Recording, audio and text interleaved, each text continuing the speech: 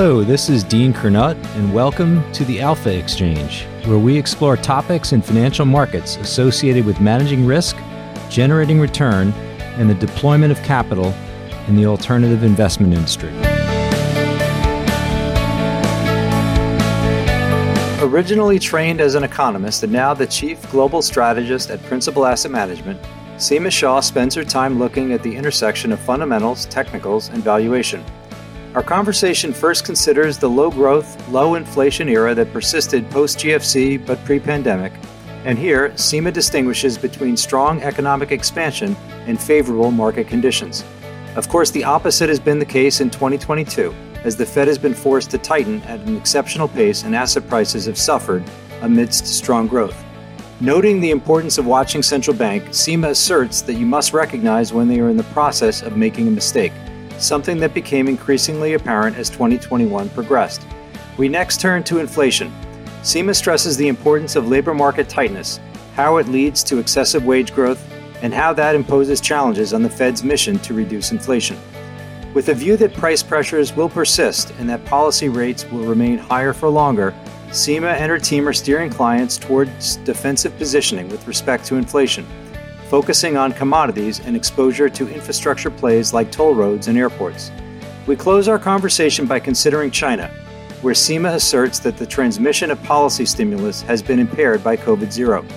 While the path to reopening is surely uncertain, global growth could see a strong positive impulse at some point in 2023 if lockdown restrictions are eased. I hope you enjoyed this episode of the Alpha Exchange, my conversation with Seema Shah. My guest today on the Alpha Exchange is Seema Shah. She is the Chief Global Strategist for Principal Asset Management, a global money management firm. Seema, it's great to have you on the podcast today. Thank you so much for having me on. It's going to be an interesting conversation. Looking forward to it. So many market cross currents, and you and your team have your hands full just in terms of trying to steer the ship in clearly an environment where risk cross currents are moving fast. Inflation's moving fast. It's hard to know if the Fed's done too much or not enough. So there'll be plenty for us to dive into here. As we get our conversation started, tell us a little bit about yourself, your background. I did see that you spent some time at the Bank of England, so I know we're going to circle back to that just given what's happened in the last month. But just tell us a little bit more about yourself and just about the start of your career in finance. I'm originally an economist. I trained as an economist through university, undergrad, postgrad, and pure econ. As you said, I did a short stint at the Bank of England, a short stint at the government in their macro and fiscal policy division. And then after a couple of years there, I was always interested in capital markets, so a little bit of the confluence between economics and markets. After, I think it must have been about 6 or 7 years working as a pure economist, I decided to venture towards asset management as a global rate strategist originally, really focusing on fixed income and sovereign bonds, and then broadened out to asset allocation to kind of multi-asset and still relying on that background of economics. So that is always my approach. I start off with economics and then from there delve through the various layers of the market. As you talk about being a rate strategist and being in Europe, I'm certainly going to have a bunch of questions just on this journey we've had in sovereign bond markets, specifically those in Europe, and touching down to shockingly low negative rates, even for long-dated bonds at different points in time. So we can talk a little bit more about that. But just tell us a little bit more about Principal Asset Management, just in terms of the firm's orientation, its client base, its product suite. I'd love to just learn a little bit more about your firm. Principal Asset Management, we are a global asset manager. We have offices in about 40 different countries, so fairly sizable, covering all asset classes. We have pretty strong offerings in real estate, in the debt markets, emerging markets. Kind of you name it, we pretty much cover. We have a couple of managers who are bottom-up, a number who are top-down, fundamentals. So we have that really broad reach across markets. We have a really strong offering actually in emerging markets in Latin America and in Asia as well. So that I think has been amazing in this environment of getting that global feel, but actually it's a really overdone phrase, but getting that local knowledge from the various markets. So I think that has really enriched the process for our firm. And our clients are really across the base. You're looking at retail, we're looking at institutional pension funds, again, a very, very broad base for Principal Asset Management. Well, you sit in London, and of course, we've had this recent significant bout of volatility where yields on the long-dated gilts rose in shocking fashion so quickly that the BOE in some ways had no choice but to step in. But you can go back as early as maybe 3 or 4 years before that, and in other parts of Europe, you had just as shocking low rates. And I'm thinking about the German 10-year. I believe its low was close to negative 80 basis points on a 10-year level. That's nominal. And so Europe had experienced this just incredibly strong period of disinflation. And that deposit rate set by the ECB at negative 50 felt like it was just going to stay there for ad infinitum. I'm curious if you can just look back on that period. It seems like so long ago, just given the shift in prices now and the shift in inflation. But tell us a little bit more about the experience of sitting in the seat that you do sit in and experiencing the low rates or the negative rates that Europe has experienced for that period of time. I sit in London. I cover global markets, but actually I have a strong understanding of Europe, just having, of course, grown up here. Now, clearly, Europe has had a very, very tough couple of decades. I won't just say a few years, but a couple of decades, which had fed through into this very difficult disinflation process, but really a period of extremely weak growth. And what was interesting is, as you go to investors around the world, you tell someone that you're from Europe, and if you're invested, they typically look at you with pity, because this is a region which has been a perennial disappointment. Every time the start of the year, when investors think, okay, this could be Europe's year, somehow it just never delivers. And I think a lot of this was a structural force that had been built up over years of kind of very, very low productivity. And then, of course, all the big changes with the European Union, the monetary union as well. So I think these were a lot of structural forces that were coming together to create this period of disinflation, resulting in incredibly low interest rates. And the concern was, of course, that with such low interest rates, it's very difficult to get out of that period. So we know, of course, the ECB took rates into negative territory, and yet it wasn't having the impact that, of course, central bankers were really hoping for. And along with that, we have the Japanization theme that comes through of, can we ever exit this negative, very, very low policy rate where actually just capital returns are extremely low? And you add into that another structural force, which relative to the US continues to be a bit of a drawback for investing in Europe. It's just that lack of technology. So where is the one sector that is going to drive returns for the market? It just doesn't exist in Europe. Now, fast forward to today, as you said, the moves that we've had in the last year have been tremendous. And if you take your minds back to the end of 2021, I think very few people out there would have envisaged that you would have this such a significant drive up in yields. But unfortunately, the structural forces that were weighing on Europe a few years ago for a couple of decades haven't yet lifted. So as we think about the next couple of years out, I think Europe could still be weighed down by this very, very low growth environment. Maybe some improvements with regards to integration in Europe, which should, of course, open borders a little bit, increase growth marginally. But there still seems to be that sense of how will Europe ever emerge from this very low growth disinflationary period, even post 2023. Well, as I reviewed some of the work that you and your team have done, you've made the comment that Europe certainly has substantial headwinds. We all know about the energy crisis, and you're putting that against a policy response that's already difficult, just given some of the structural challenges in growth that you described. But you also seem to be at least somewhat encouraged by this notion that it's in the price, i.e., that European equities, from a valuation standpoint, might already reflect enough distress or future weakness to provide a cushion, some margin of safety. I want to talk about that. But before we do that, I'd just love to go a little bit more 30,000 feet, because you started as an economist and you've made this shift into portfolio strategy, market strategy. And so, of course, you're leveraging your background in economics, but you're trying as well to, in some ways, always ask, well, is it in the price?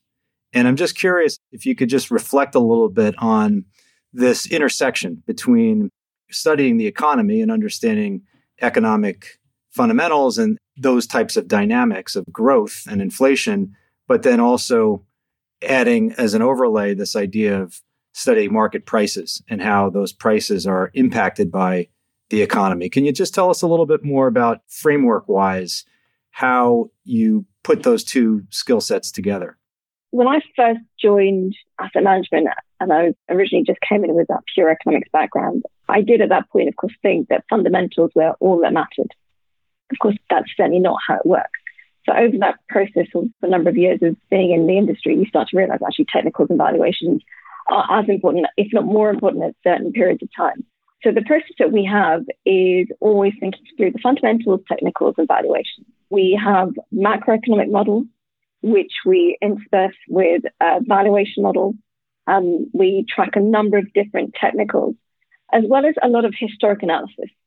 I think sometimes it's very easy for investors to overdo this emphasis on what happened historically and how it must repeat itself. But I think it is an important part of the task of analyzing where markets are going to go to understand what happened historically.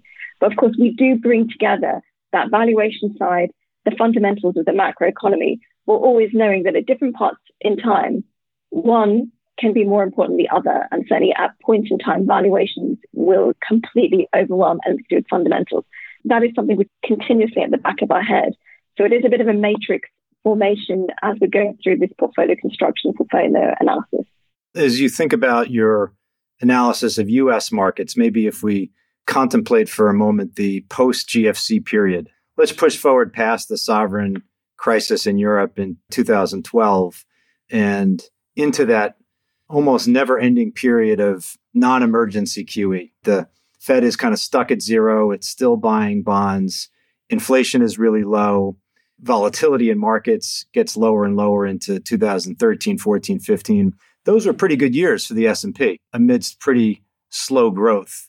I was hoping you can reflect back on that a little bit, just in terms of as you think about those indicators and that mix of fundamentals and, let's say, technicals and valuation. How did that period, just in terms of sizing up the opportunity amidst low growth, how would you guys have looked at opportunities, let's say, in the U.S. equity markets during that period? I think when people are going to look back at that period, they're going to think back as it was the absolute golden period. Nirvana. Yeah, you didn't need to do much, essentially, to make positive returns. As you said, it was a low growth environment. There wasn't really anything tremendous going on in the economic backdrop. But simply because central banks were flooding the market with liquidity, pretty much anything, however terrible the fundamentals of the company were, they could actually probably do well because there's so much liquidity rushing around. And then you have the advent of technology really taking off and starting to be part of people's day-to-day lives. And together, that combination proved to be very, very effective. Now, from a US equity market perspective, this was the time of technology. If you had bought into those FANG space, when you had bought in size, goodness, you would have been sitting on some pretty hefty piles at that point. And a lot of that, again, it comes back into what did central banks do? What was the impact on interest rates? And any segment of the market which did well with low interest rates, with falling interest rates, was the place to really fixate yourself. But even if you didn't get that right, and you happen to sit in a different part of the market, chances are that you made positive gains. Really low volatility, low growth, but very positive gains. It's an era which, unfortunately, I don't think we're going to be repeating in the next 10 years, which is why we'll look back with wonder at how easy life was at that point.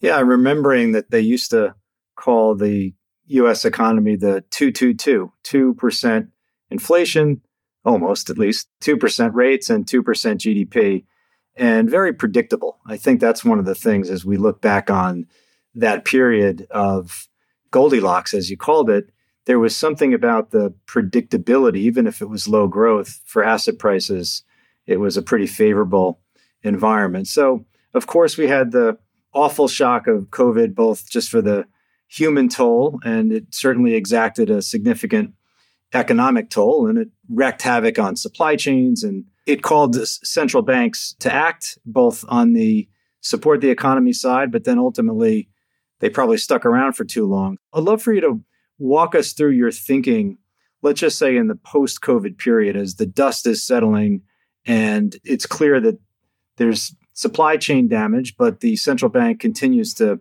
keep rates extremely low for perhaps too long. But I'd love to get your take on, let's just call it in the early parts of 2021, what was on your mind as the dust had settled from a COVID standpoint, but the central banks were continuing to hold policy in a very accommodative stance?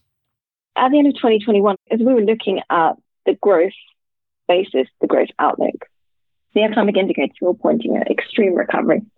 And then to have central banks keeping rates as low as they were, continuing to expand balance sheets was, I think, a moment of realization for a number of people, actually, that the last 10 years, although it had been the Goldilocks period, as we said, it had lulled central bankers and analysts, investors into this false sense of security, this assumption that history just continues to repeat itself, that the last 10 years would be the way that in a fundamental structural shift in the global economy, which meant that we would never really see inflation again. And as you could see these supply chain bottlenecks, which realistically, you didn't even need to be an investor to see this. You just had to be doing your house up and trying to get hold of some kind of house or furnishing to be aware that there was a major problem going on with regards to not just prices, but just getting hold of something. So even on a day-to-day basis, real life was telling us that there was a problem starting to build up. And central bankers' continued insistence that this was transitory, that most hated term, that it was just transitory, was starting to flash a number of alarm bells. So at the end of 2021, when we started to think about central bank rates moving forward, it was very clear to us. And I think it was dawning on a number of investors that central banks had started to get this very wrong on two factors. One was that Phillips curve is extremely flat, that inflation can really never take off and push the economy hot without any comeuppance. That was number one. But the other concern was actually that central bankers were really starting to look through oil prices. And you can see that at the beginning of 2022, as commodity prices started to take off, you could still see that their narrative was, oh, well, this is the supply shock. We don't deal with supply shocks. And yet you could see that the rise in commodity prices was leaking into every single part of the economy. Wherever you looked, not only were they then dealing with supply chain issues, but then you also have this drive up in commodity prices, which inevitably starts to put up inflation. And once inflation reaches a threshold, everyone is going to be looking at their pay packet saying, wow, this doesn't buy me as much as it used to. And they're going to go to their employer and say, God, times are tough. I'm a little bit worse off than I was last year. Can we do something about this? That is human nature, to look at your pay packet and say things are not working out for me anymore.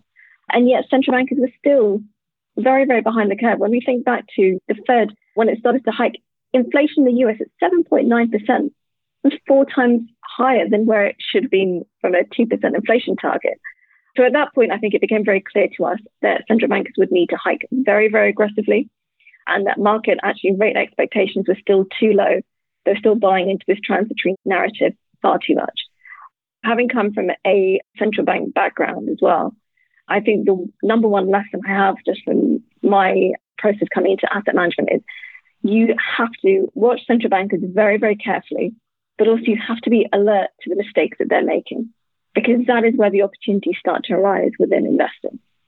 With that knowledge that central bankers were underplaying inflation, I think a lot of what then transpired with the to this year started to become actually quite clear. Yeah, it's so interesting. In a lot of ways, the most real-time report card on success or failure is what we see every day in asset prices. They blink at us instantaneously and forever. I'm just remembering this is even late 2021. I know there was a little bit of a soft patch there inflation-wise, but the 10-year got to a very low yield. You wonder if the central banks are staring at these market prices, of course, that they influence quite a bit just through their massive QE programs, and say, oh, I think it's some sign of safety. I wanted to go back to wages because you've got a chart here which I really liked, and I'd love for you to just talk a little bit more about how wages figure into your calculus on inflation. But the chart shows a Federal Reserve Bank of New York labor shortage index, which I hadn't seen before. And of course, it's rising, as is the employment cost index, as is the jobs hard to find metric from the NFIB. How will wages figure into the evolution of inflation going forward? So that chart, it was almost a bit of a revelation as we were putting it together. These things that you track every day, but had never been that significant. Actually, I'd say that for a number of economic indicators in the last 6 or 7 months has suddenly become very, very important to the analysis. But anything to do with labour market tightness has become, I think, for anyone who's trying to follow markets, it's probably the number one thing to track at the moment. And again, real life, talking to anyone, going into any kind of shop, any service, you can see that there is a lack of labour. And that is the case not just in the US. It's certainly the case in the United Kingdom, and this is certainly the case in Europe as well. But there is simply a labour shortage. And I have to say, some of it is still a mystery because actually post-COVID and with inflation so high, you would have expected more people to return to the market. So I think that is still a bit of a mystery. It's something that we still need to unpack and understand. But as long as you have labour shortage, it makes sense. If you look around and there's nobody else doing your job, of course you're going to ask for more money. This chart just makes sense. Employment costs, wage growth starts to increase as the labour market continues to tighten. And I know from any economic training that wage growth is the number one concern for central bankers, because as soon as you have people asking for higher wages and a company duly delivers, then of course the company needs to in turn raise their prices in whatever fashion it is, which then makes things more expensive. And then you start to have this spiral. Now, I wouldn't go so far as to say it's a wage price spiral, but you can see that the mechanics start to turn. So you have that wheel starting to turn as you have a tight labour market. So the concern for us is not necessarily that the wage growth is going to suddenly go sky high. It's that central bankers will find it difficult to contain once it gets going. I think that's where we are today. We will see a bit of wage softness as you get into more difficult economic periods. You've opened up Pandora's box. It's very, very difficult to close it. So for us, wage growth, even more than inflation expectations, is probably the number one factor to watch when you study to think about central bank policy and how the Fed is going to have to respond from here. How do the other components that are widely cited figure into how you look at inflation going forward? So the housing component has been discussed a bunch. This OER metric seems to be lagged and coming down. There's things like used car prices, which just got crazy for a period of time, but those are coming down fast. Is there some balance just on the other side of perhaps the stickiness or the upward trend in wages that you look at on goods and then housing as well? How do you look at other components that you think are going to be impactful? The original thing that drove inflation higher was on the goods side, and that was the supply chain bottlenecks and the commodity price increases. So we are expecting that as you get through to next year, we've already seen supply chain issues really resolve themselves. As China also starts to reopen, hopefully through 2023, that will be another positive impact on supply chain issues. So the core goods aspect of inflation should, we think, actually become negative at some point next year. So that is a huge benefit to anyone who's trying to push inflation down. The core services, that's where the real concern lies, because whereas what we originally had was a supply shock, that supply shock has now transitioned into a demand shock, and that demand is incredibly strong. And as long as demand is very, very strong, then that core services, your shelter services, your medical service inflation, anything to do with economic heat, you have to have deliberate Fed attention to it. So as long as that services component is strong, the Fed has still got work to do. This is the reason why when we think about what the Fed has to do, well, for us, the Fed has to engineer a recession. It's the only way for it to bring down inflation. So let's say that the economy continues to run really strong. Consumer spending continues to be resilient as you go into the next year. Yes, that's a positive, but it's also a bit of a negative because it just means that the Fed has got to go that much further in order to contain the economic demand, the economic heat, and therefore it to feed through to service inflation and bring inflation down to 2%. So this goes back to the hate analogy, but when good news is actually bad news. And I think that's what we're facing at the moment. Any good economic news means that the Fed has just got to go that much further.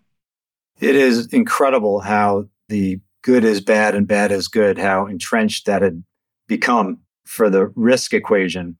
And you mentioned this idea that the Fed really has no choice here with respect to delivering on its inflation mandate other than to cool the excess demand.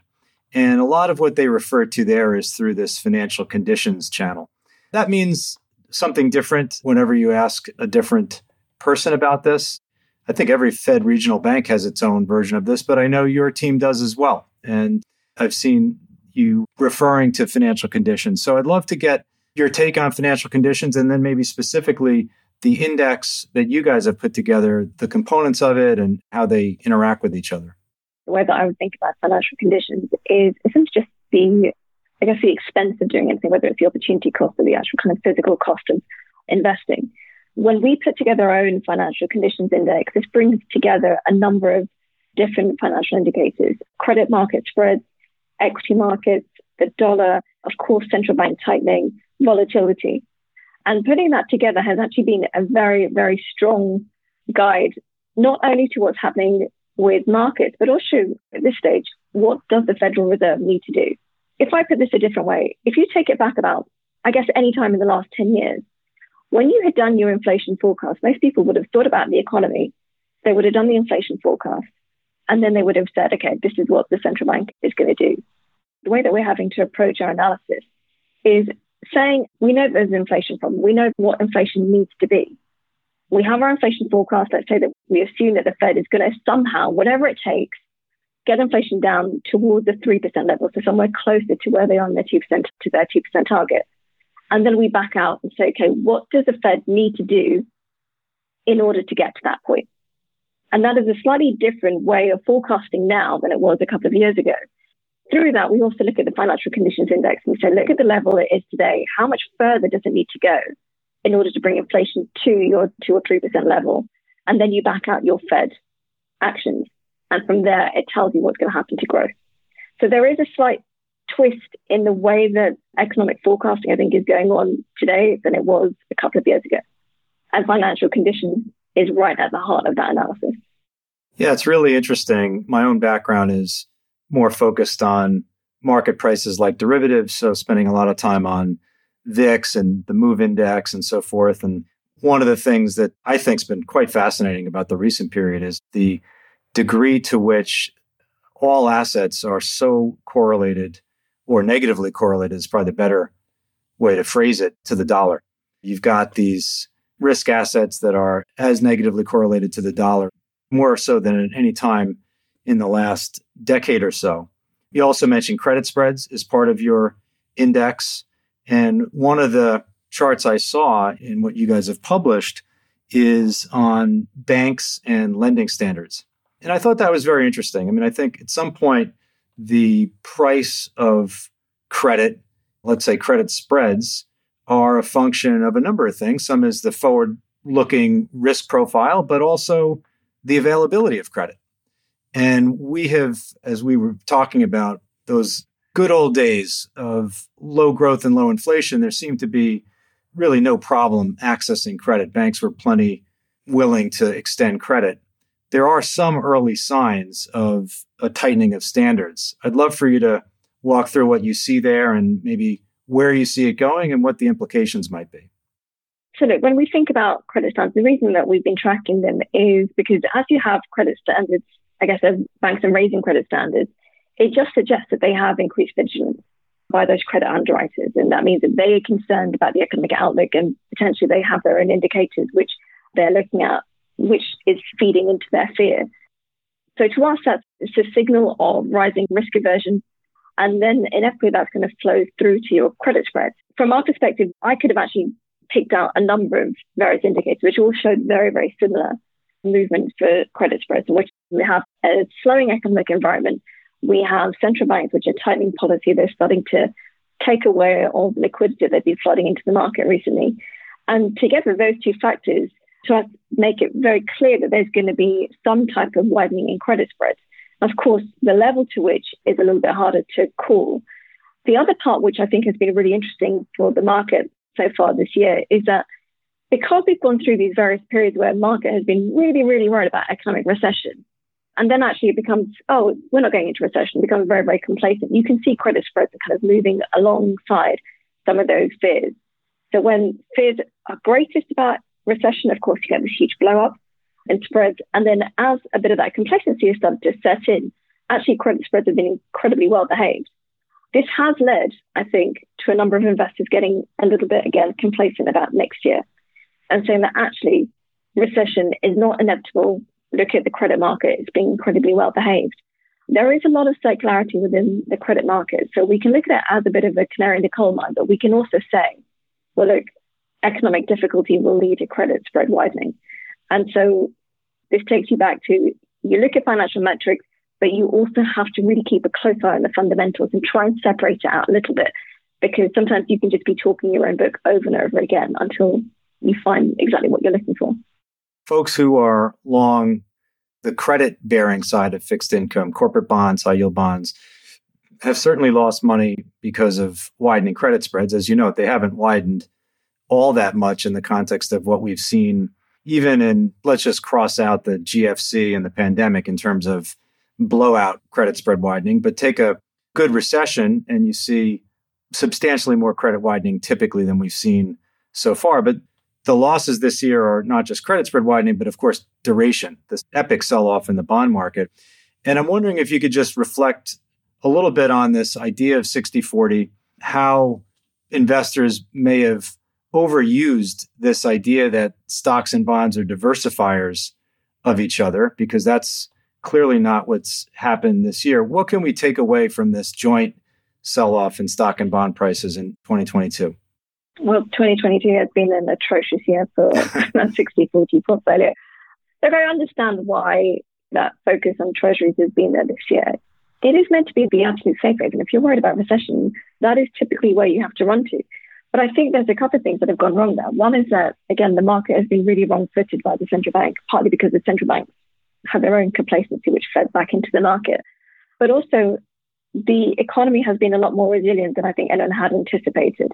And those two factors of economic resilience plus the market having to continuously reappraise its central bank forecast is what has led to this tremendous sell-off in treasuries and has resulted in 60-40 just having a terrible year.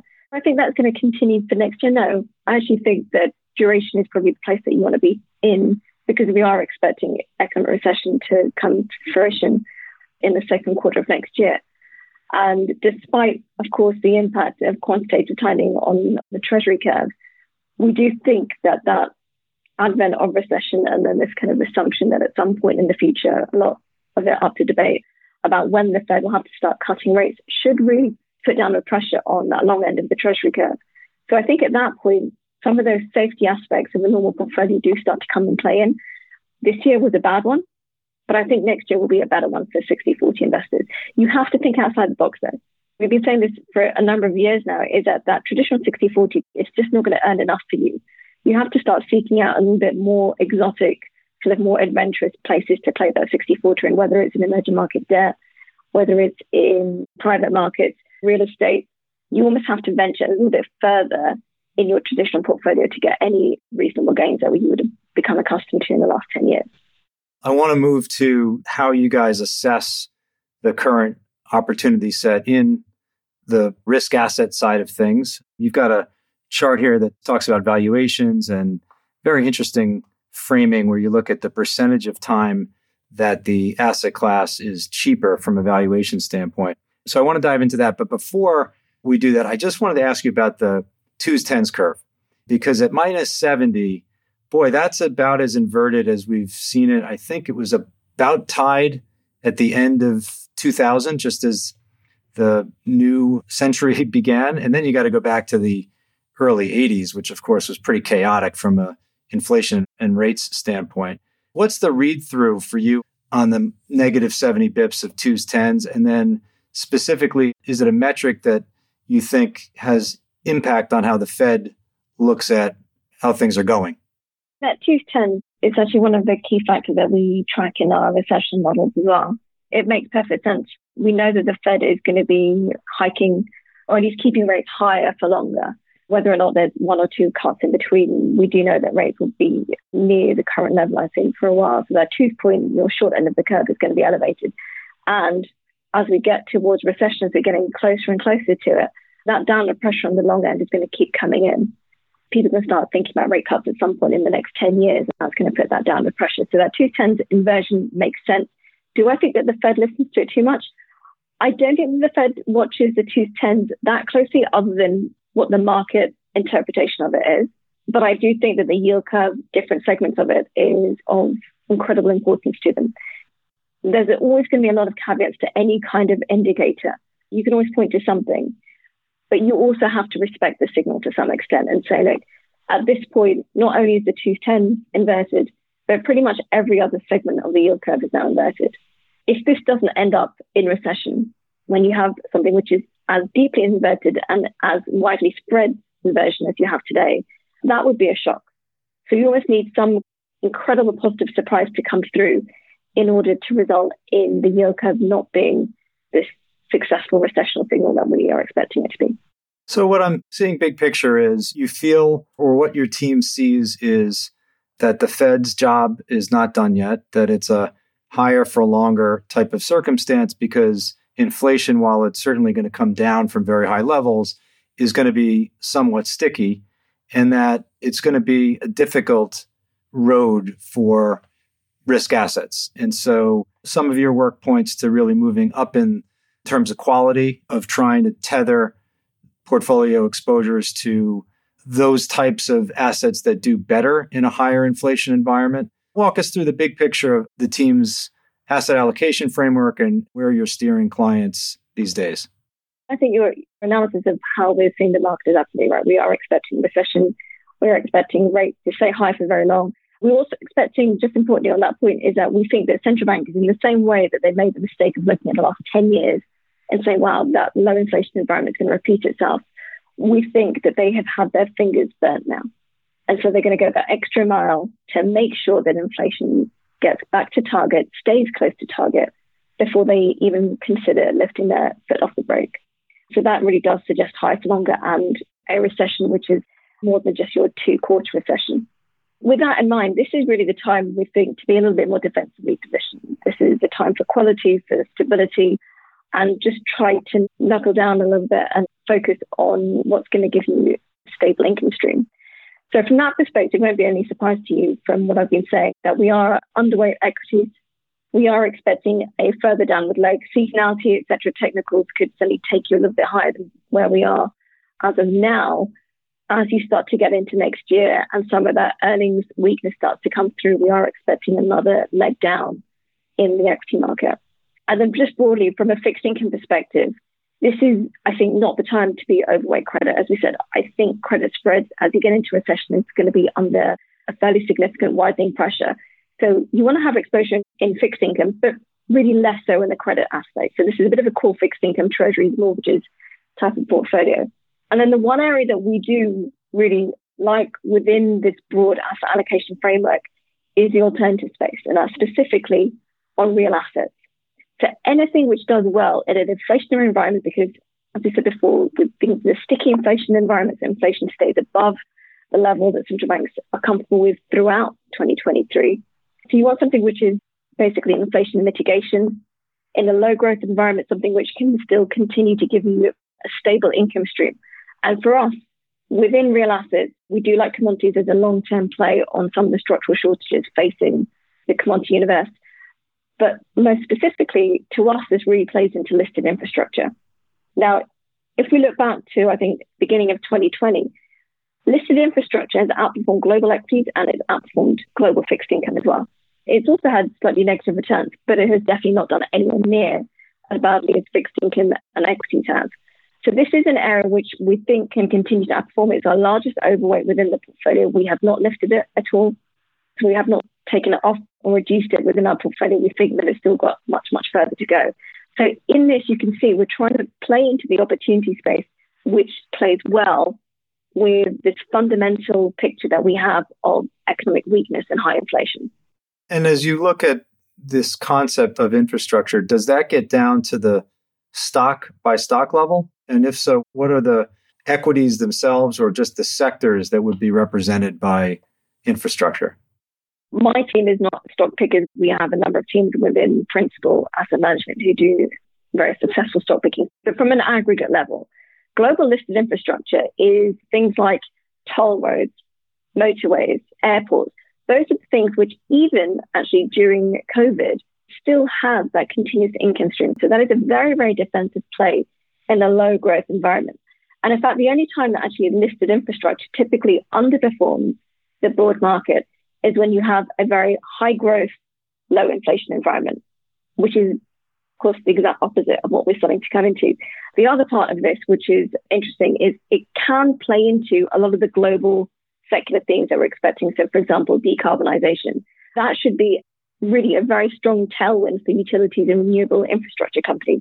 So this is part of the space that you have thematics as well as that basic macro backdrop playing into this asset class. We talked a little bit about some of the analysis you guys have done on valuations. And one of the charts that you've put out, I thought was really interesting. It was basically looking at drawdowns, S&P drawdowns, so showing those, but then also overlaying EPS drawdowns.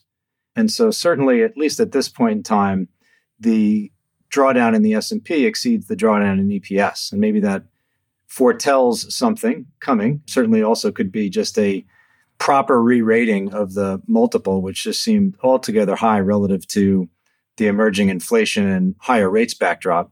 But talk to us about that. It's just in terms of if I'm an S&P investor looking forward out to 2023, are those estimates, are those money good from your framing, or do you expect to see reasonably sizable drawdowns on the EPS side? What's been interesting for this is that you've had this fairly significant drawdown in the S&P 500, and that has been despite actually earnings being very resilient. You've had some softness certainly leaking through, but it hasn't been very significant, which tells us that this has been a valuation compression-driven drawdown today, which makes sense if you just take a step back and look at how market expectations for policy rates have moved. So with that big move up in expectations for the Fed and other central banks, that has really driven this valuation compression, which has pushed down the S&P 500. So we look at that as your stage one of the equity market slide. Stage two is when you get into recession and you get that meaningful earnings drawdown.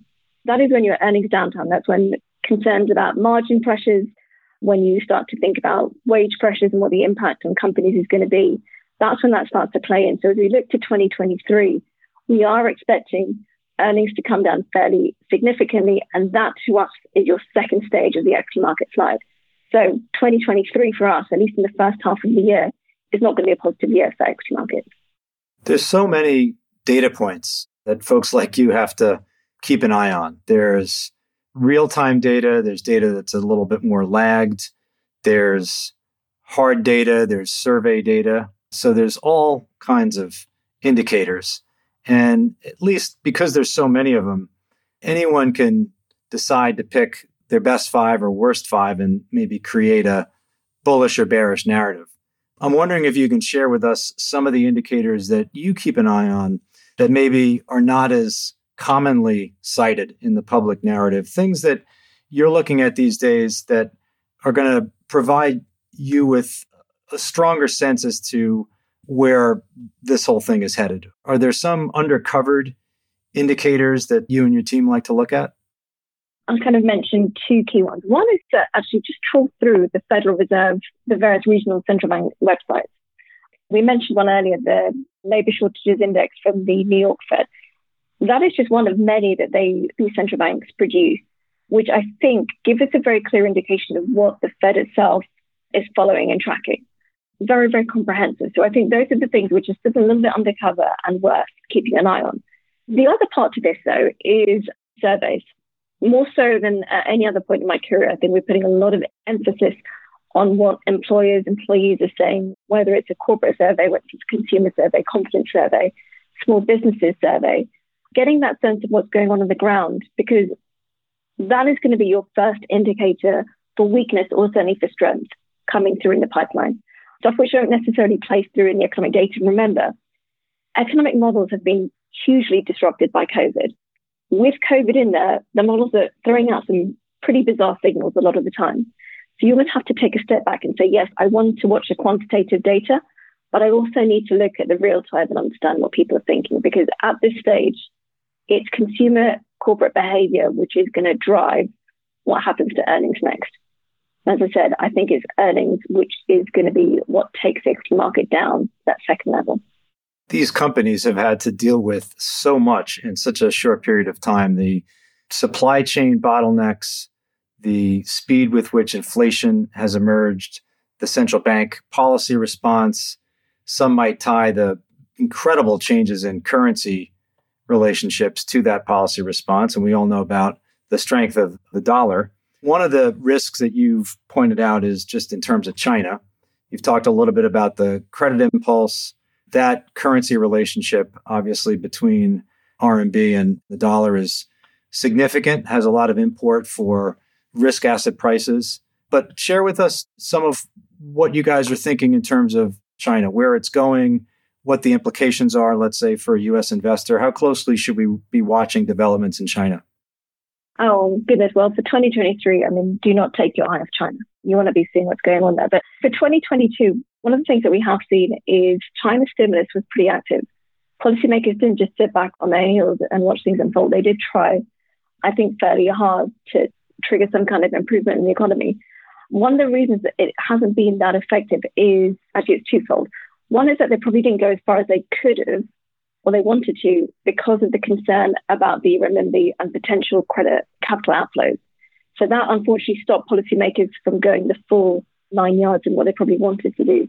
But the other side to it was that whatever set policymakers did, because of continued COVID lockdowns and the sense that there was just a lack of demand and a huge amount of uncertainty within China, you just didn't see people taking advantage of easier stimulus measures.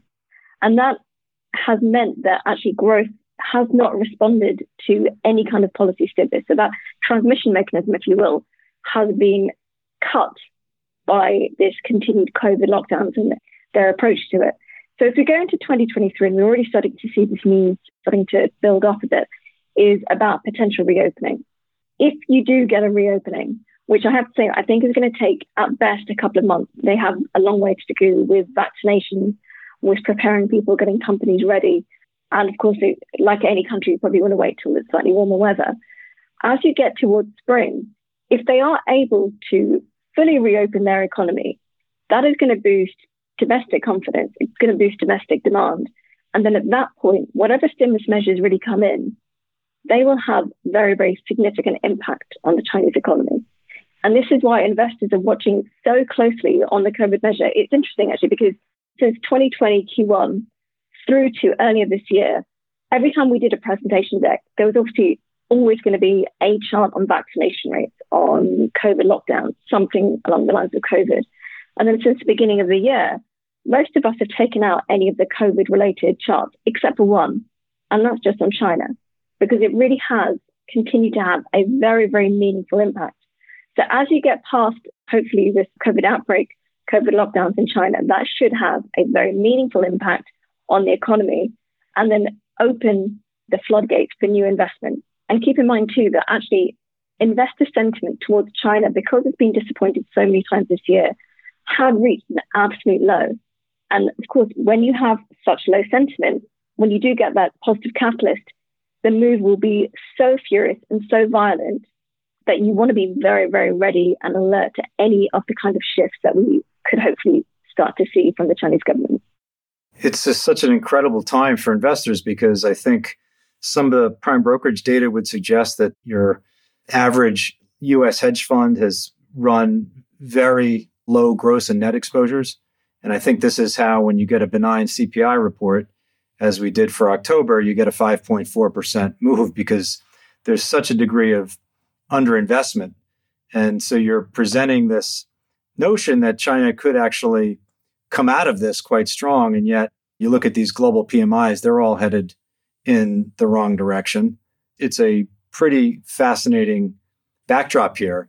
I'm wondering, Seema, as we round out the conversation, as you look at the narrative that we're all flooded with each day, we watch Bloomberg and so forth, and there's always this goal of tying cause and effect. That's why we like markets, because they seem to make sense.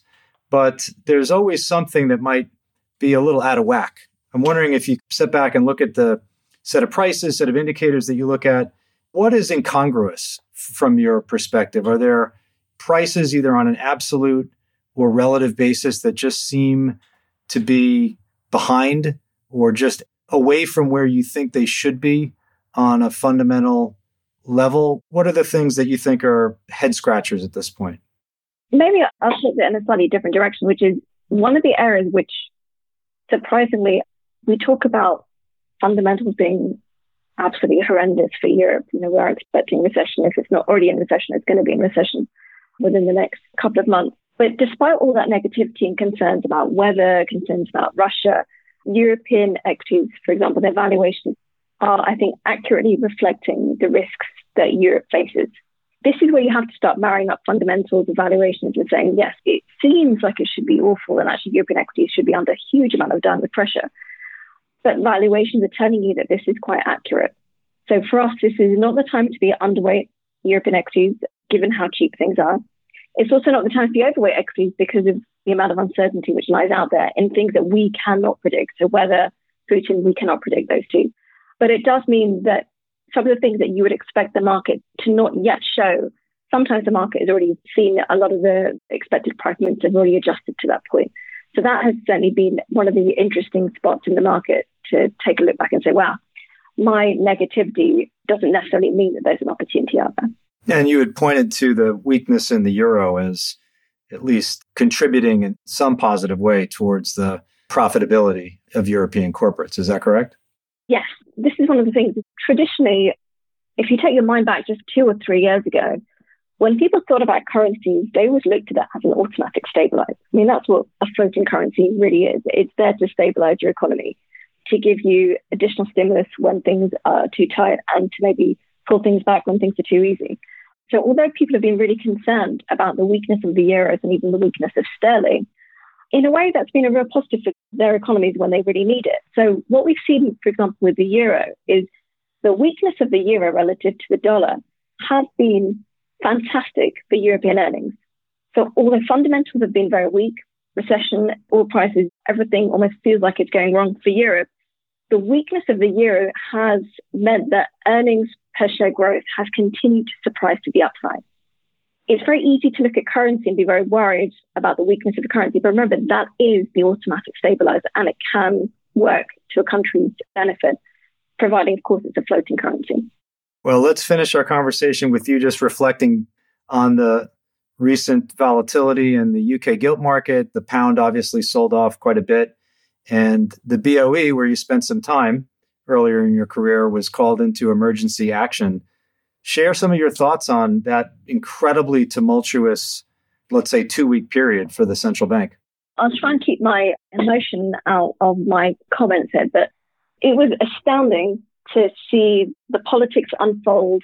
I think what really went wrong, starting from that point, was that although we had this new chance to come in, there was very minimal regard for financial markets and their reaction. And those are markets, we don't need to worry about them. We have to remember financial markets give us very clear signals on what is sustainable and what isn't sustainable. And by taking their eye off financial markets and plowing forward with a fiscal policy which clearly not beneficial to the economic growth areas that they needed to target, but also, of course, very, very unruly when it came to debt.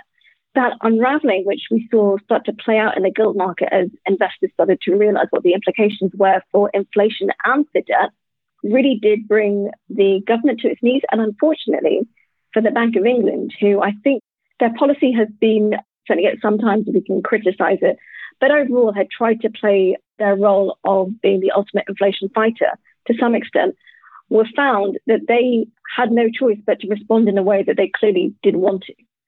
So their intervention on that Wednesday morning, remember it very clearly, it came as a bit of a surprise to the market.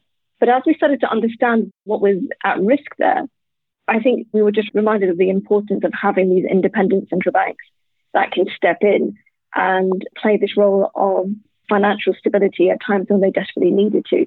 Unfortunately, when we look now at what unfolded and where we stand today, there has been, I think, some sustained damage done to the UK economy through that period.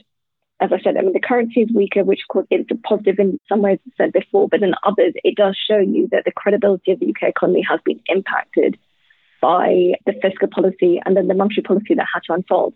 And one of the implications now is that central bank rates in the United Kingdom will likely have to go even further than they would have before. So there is a detrimental impact to the UK economy, which will last far longer than the gilt crisis and certainly much longer than that 6-week government lasted. You point to this feedback by market participants by the way of the asset prices that they trade. And I like to say quiet asset prices promote inaction, but when they start moving quickly, it certainly demands response. And certainly we saw that. Well, it's great perspective. Seema, this has been a really wonderful conversation. I've really enjoyed getting your views. We covered a lot of ground here, and I'm sure our guests will appreciate your time and insights. So thanks for being a guest on our podcast. Thank you so much. It was a real pleasure. You've been listening to the Alpha Exchange. If you've enjoyed the show, please do tell a friend.